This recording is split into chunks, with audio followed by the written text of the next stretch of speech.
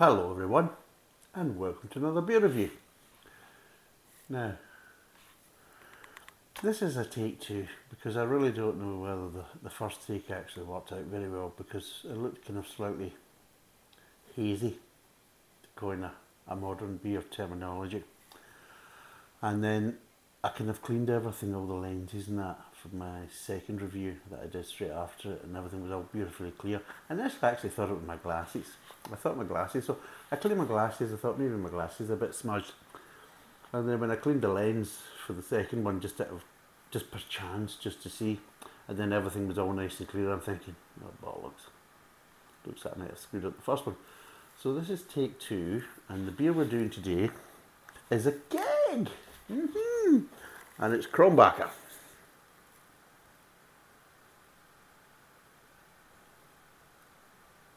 There you go.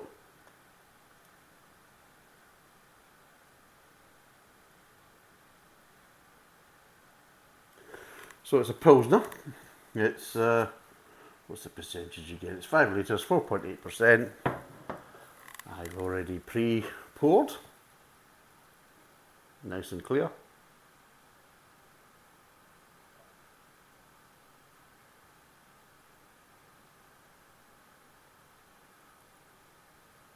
There you go, all these wonderful facial expressions that I use from my Instagram posts. So yes, so I decided to go for a keg because they're on sale basically. That's what it really was down to. But it also kind of, funnily enough, tied into a bit of news that's been going on in the beer kind of world, which is a bit unusual, and it made a bit of headlines. Now this is roughly about the end, the last few days of February. So the week before, I was reading about what was happening, because I do that.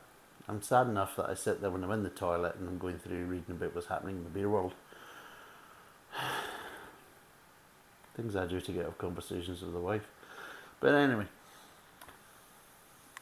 this type of keg is known as a Heineken pressure keg. Now, what I've noticed is that certain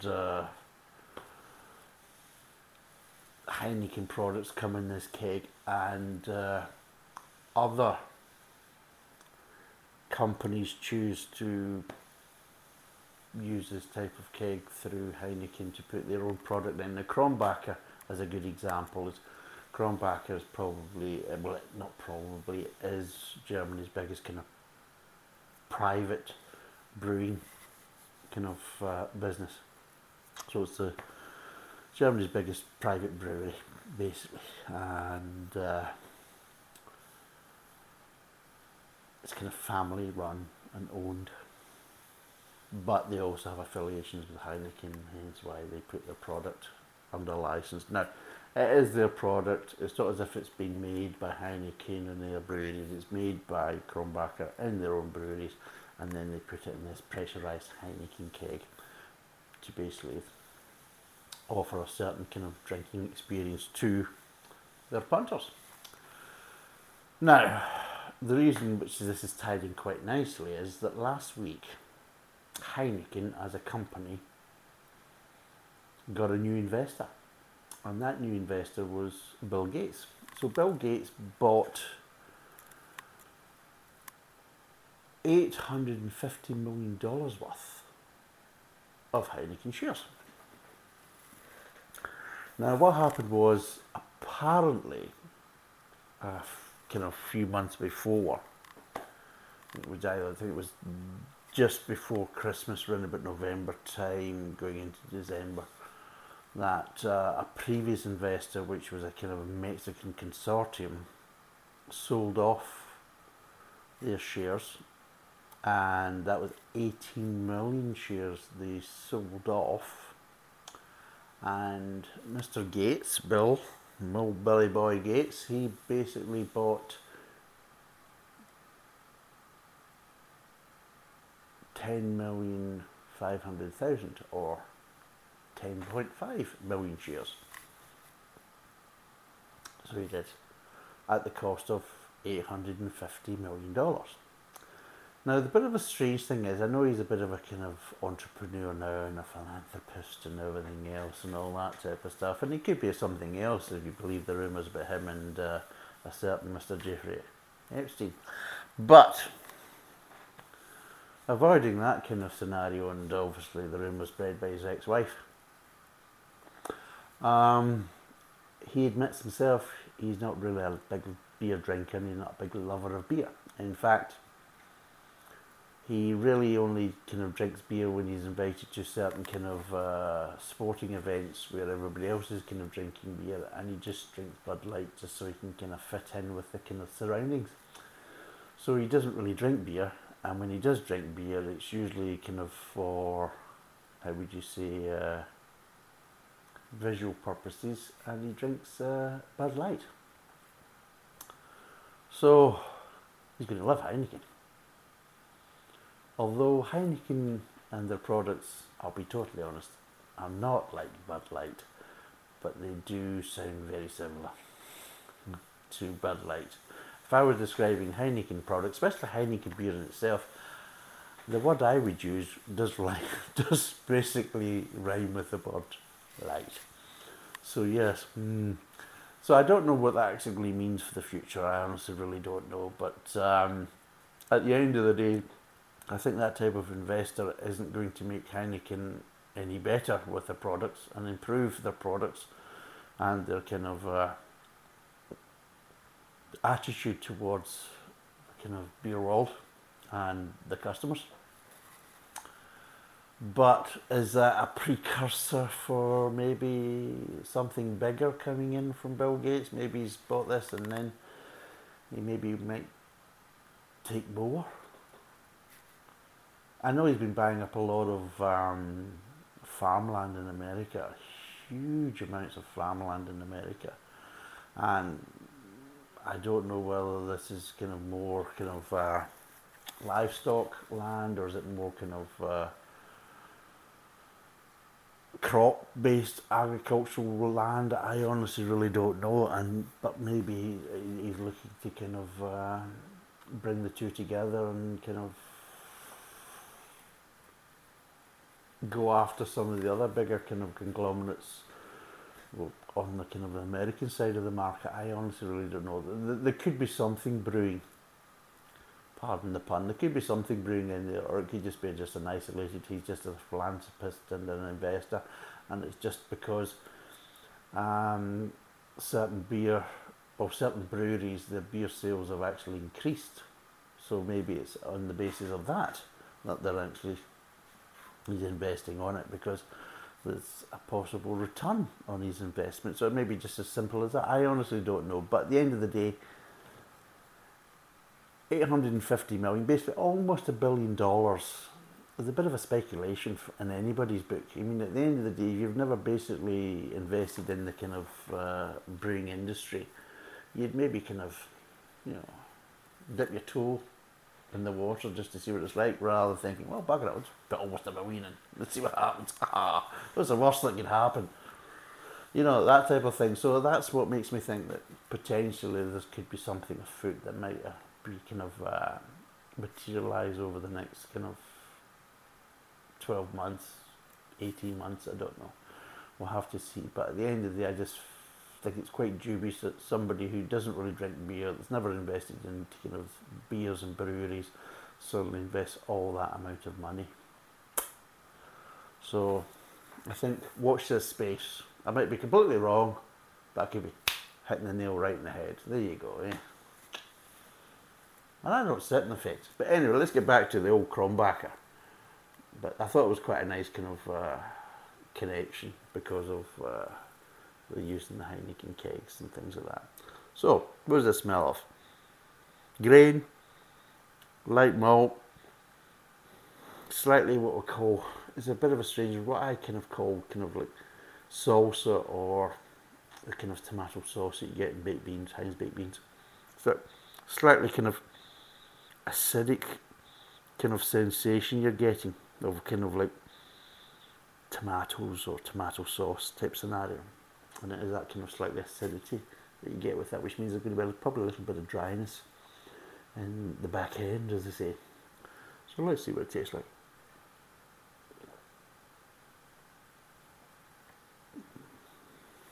Well, first thing I would say, it's going to be easy to drink. Now, I haven't done a keg for a while. Now, I don't know whether people really buy kegs or not.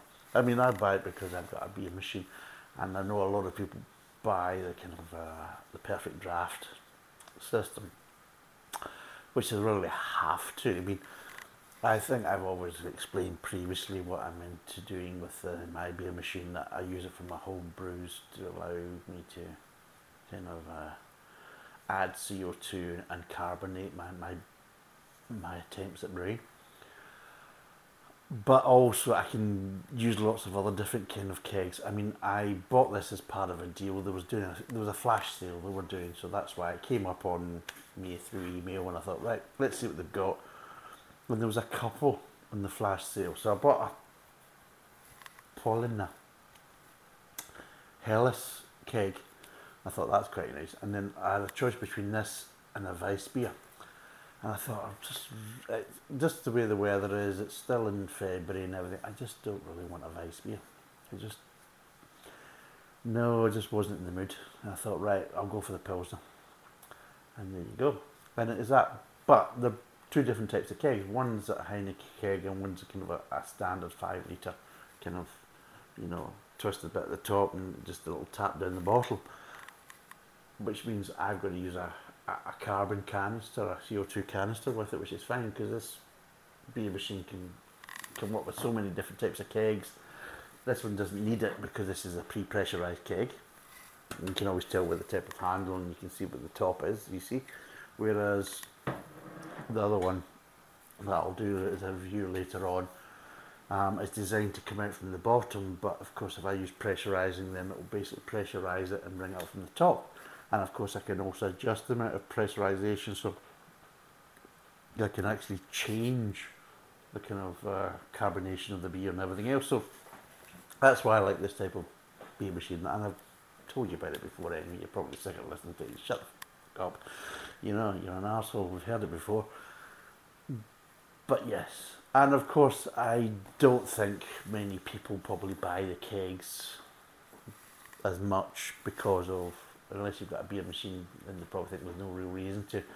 And I can understand, because with the kegs outside the machine, then you've got to have it in the fridge, and really you've got to kind of drink it on the same day, or you've got to keep putting it back in the fridge and things like that. And how long does it last once you've actually broken the seal on it, and it's back and forth into the fridge if you're spreading it over a few days and all this kind of stuff. And I know it's a case as though you've got to drink within 30 days of this pressurised one, and it's a bit of a faff, whereas if I buy a bottle or a can, well, I can have it sitting about for a good few months before I can get wired into it and there's no an issue or a problem. So I can understand that, but I just like to do it because it gives me a slightly different drinking experience. And one of my bugbears is I put some beers in the fridge, and then you come back in from work, you think, oh, I fancy a couple of beers, and I know which ones I'm going to go for because they're in the fridge, been cooling all day, they'll be lovely, because sometimes I'll just do that in the morning, put them in, and they're ready for me when I come in from work. Great, fabulous. Then the wife's been away shopping in the supermarket and something else has been on bloody sale, or there's been a bargain, she went bloody mental and bought a load of it, and then decided I'm going to try and basically squeeze it into the fridge. You think, I can't get it all in the fridge, what am I going to do? I'm going to take his bloody beer out for a start. And then you come back in from work, you're thinking, oh, nice cool beer, and thinking, where's my beer? Oh, I had to take it out to get this in. Arsehole. So it's that type of scenario. So that's another thing I quite like about it, is like, I like coming home from work, just pour myself a nice weekend of draft pint from that point of view, and it can't be affected by the wife, although she still moans about the noise of it, the cooling noise. I don't know if you can hear it, but it's right next to me, it's just over there, and it annoys her. Now this is where she sits usually, so where I'm sitting is where she usually sits when she's doing her bits and bobs. So if you can't hear it on the video, then God knows what she's moaning about, but it annoys her when this is on. So she loves it when I finish. Have you finished that keg yet? No, drink the bloody thing so you can finish the cake, so you can go whoop, and she can switch the power button off, and then she doesn't get this noise of the chilling, because apparently it drives up the wall. Surprised I'm not buying kegs every day. But anyway, this is what happens. So yes, you get, for me, you get a slightly different drinking experience, and I quite enjoy it as a wee treat. Other people might not be interested, and I can understand that. And you think, well, I prefer bottles and cans. Well, that's fine. I can understand that, and there is a benefit from that. But you get a slightly different experience when you're in the keg, and depending on the type of keg, this is pre-pressurized, like I've said, so I can't really adjust anything or change anything in it. But with the Paulina kind of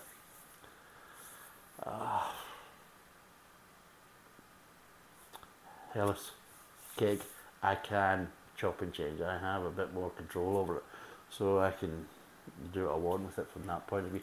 So that makes it a bit more interesting, and it's just a nice thing that is good. And it's just that effect of just kind of the draft kind of pour type of thing. I know it's probably a bit of kidology to a certain degree, but it's just nice. You know, there's something nice about it. There's nothing better than when you go into the pub and like, just watching the barman pouring your first pint, you think, oh, I'm going to enjoy this. You know, that type of scenario. And there is that bit of kind of theatre to it. And it's all part of it. And I'm never going to turn around and say that there isn't a slight kind of element of theatre to drinking beer. There has to be. I mean, it's not just the beer, it's the whole kind of experience that brings it all together. And we all have different experiences. So yes, and you may have noticed the difference because that's a chiller just gone off now because it's now down at 5 degrees C.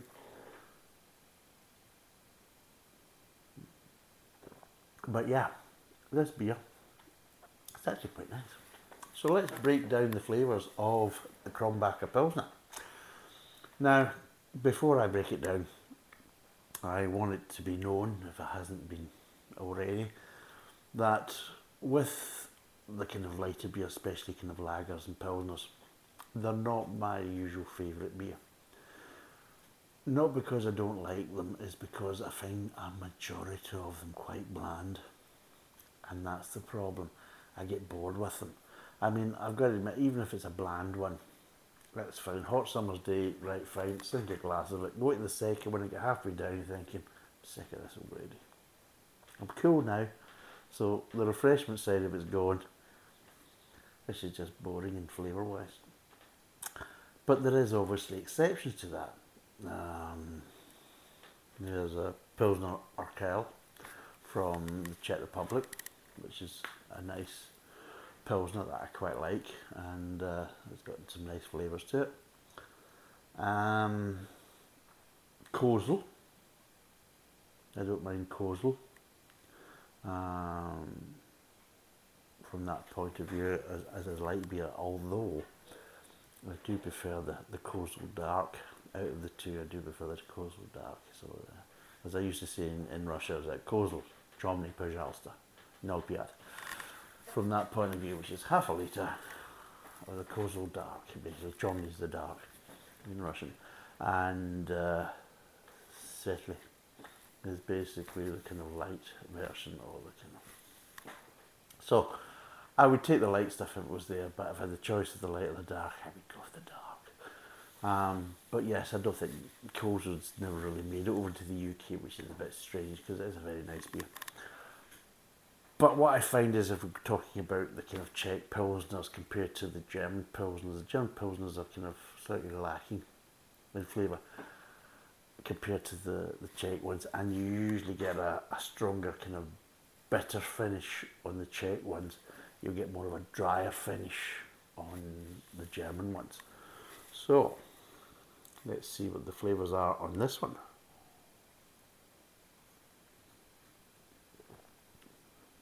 Right, we start off with a nice light pale sweetness in the front of the mouth with grain. So you've got the grain there, and there's a nice kind of pale malty sweetness there. But it's a light malty sweetness, so don't think it's the case as though it's a sickeningly sweet beer. Trust me, if it was, I would be ripping it to shreds, because that's not my cup of tea. But there's a light kind of sweetness there, there's a grainness there. And then when it moves on to the kind of mid-tongue, the grain kind of ramps up a little bit more in the mid-tongue, and the kind of malty sweet just slightly dies down, but it's still there. It runs from front to back, from basically front of the mouth, mid-tongue, aftertaste. It's there all the way through. But it just slightly kind of dies down in the mid-tongue and just continues on from there. But the grain's kind of ramped up a little bit in the mid-tongue. But what you are getting is just slight little light accents of bitterness. It's almost like a precursor, like a pre-warning, a foreboding of what's going to be happening in the aftertaste. And you are just getting this ever so slight light kind of bitterness. But the predominant flavour in the mid-tongue is the grain. But just near the end of the mid-tongue, just before it starts to go into the aftertaste, you just get ever so slightly kind of what I've said before is the kind of slightly salsa flavours. So you just get that little touch of acidity, basically, just a little hint of it. And then it moves on to the aftertaste.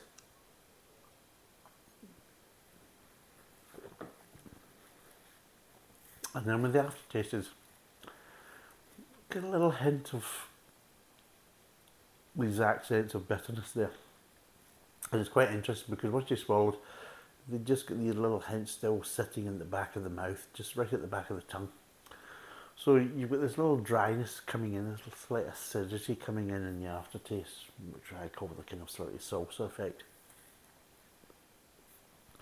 The grain's starting to kind of start to dissipate. The sweetness is there, but again it's starting to dissipate. But the grain's starting to kind of go from there and dissipate. And this is, of course, it's ever so slightly and slower. The sweetness is kind of dissipating in the aftertaste. But you've also got this slight dryness coming in, this slightly kind of salsa effect, as I call it. It's my best way of describing it. But while that's happening, you still have this little kind of accents of bitterness, and it just makes it a little bit more interesting and just a bit more of a nicer finish, to be totally honest. And it is a nice beer, to be totally honest. I know there's lots of probably people out there that aren't a big fan of German beers. I know there's a few viewers that aren't a big fan of German beers. But I'll be totally honest. If I was comparing the German Pilsners to the Czech Pilsners, I would choose Czech Pilsners almost every time, unless it was Budweiser Budvar, which is just, it used to be good, it's absolutely shit now, it really is. And when I'm saying good, it was a good average Czech beer. It wasn't a good Czech beer, it was a good average Czech beer, but it's absolute piss water right now. And I wouldn't even entertain it. I could have got this. I could have got Budweiser Budvar on this. And I'll be totally honest, not interested, because it's just money down the drain, because I know what it's going to be like. It's just going to be piss. Because it's dreadful now, absolutely dreadful. It was palatable, it was fine, it was okay, it was middle of the road previously, but it's just piss now. The problem is with some of the German Pilsners that I find is that they can be a bit too wheatish. So it's like, you know, the brewery does a good Weiss beer, and then they do a Pilsner, and it's almost like a bit of a crossover. You can taste the accents of the Weiss beer and the Pilsner, and you're thinking, what the hell is that going on about? And that sometimes puts me off some of the German Pilsners, is because I'm getting accents of Weiss beer in the bloody thing. You're thinking, what, have you not been cleaning out your bloody tubes or whatever? You know what I mean? Is your pipes dirty? And it's not, I think it's a case as though they add a little bit into the recipes to obviously kind of increase production yield and everything else. So I mean, at the end of the day, it's a business. So if you can actually adjust your yields so you can get more product for what you're buying, then yeah, and maybe a bigger variety or more of a variety of beers, then why not? I can understand that, but from a drinking point of view, you're thinking, well, if I want a Weiss beer, I'll drink a Weiss beer. What I don't want is buy a Pilsner and get hints of bloody Weiss beer on it. Not my cup of tea. I don't get that with Czech Pilsners, but I've had that quite a few times with German Pilsners. But this one doesn't have it. It doesn't have that kind of Weiss beer kind of accent, which is quite nice.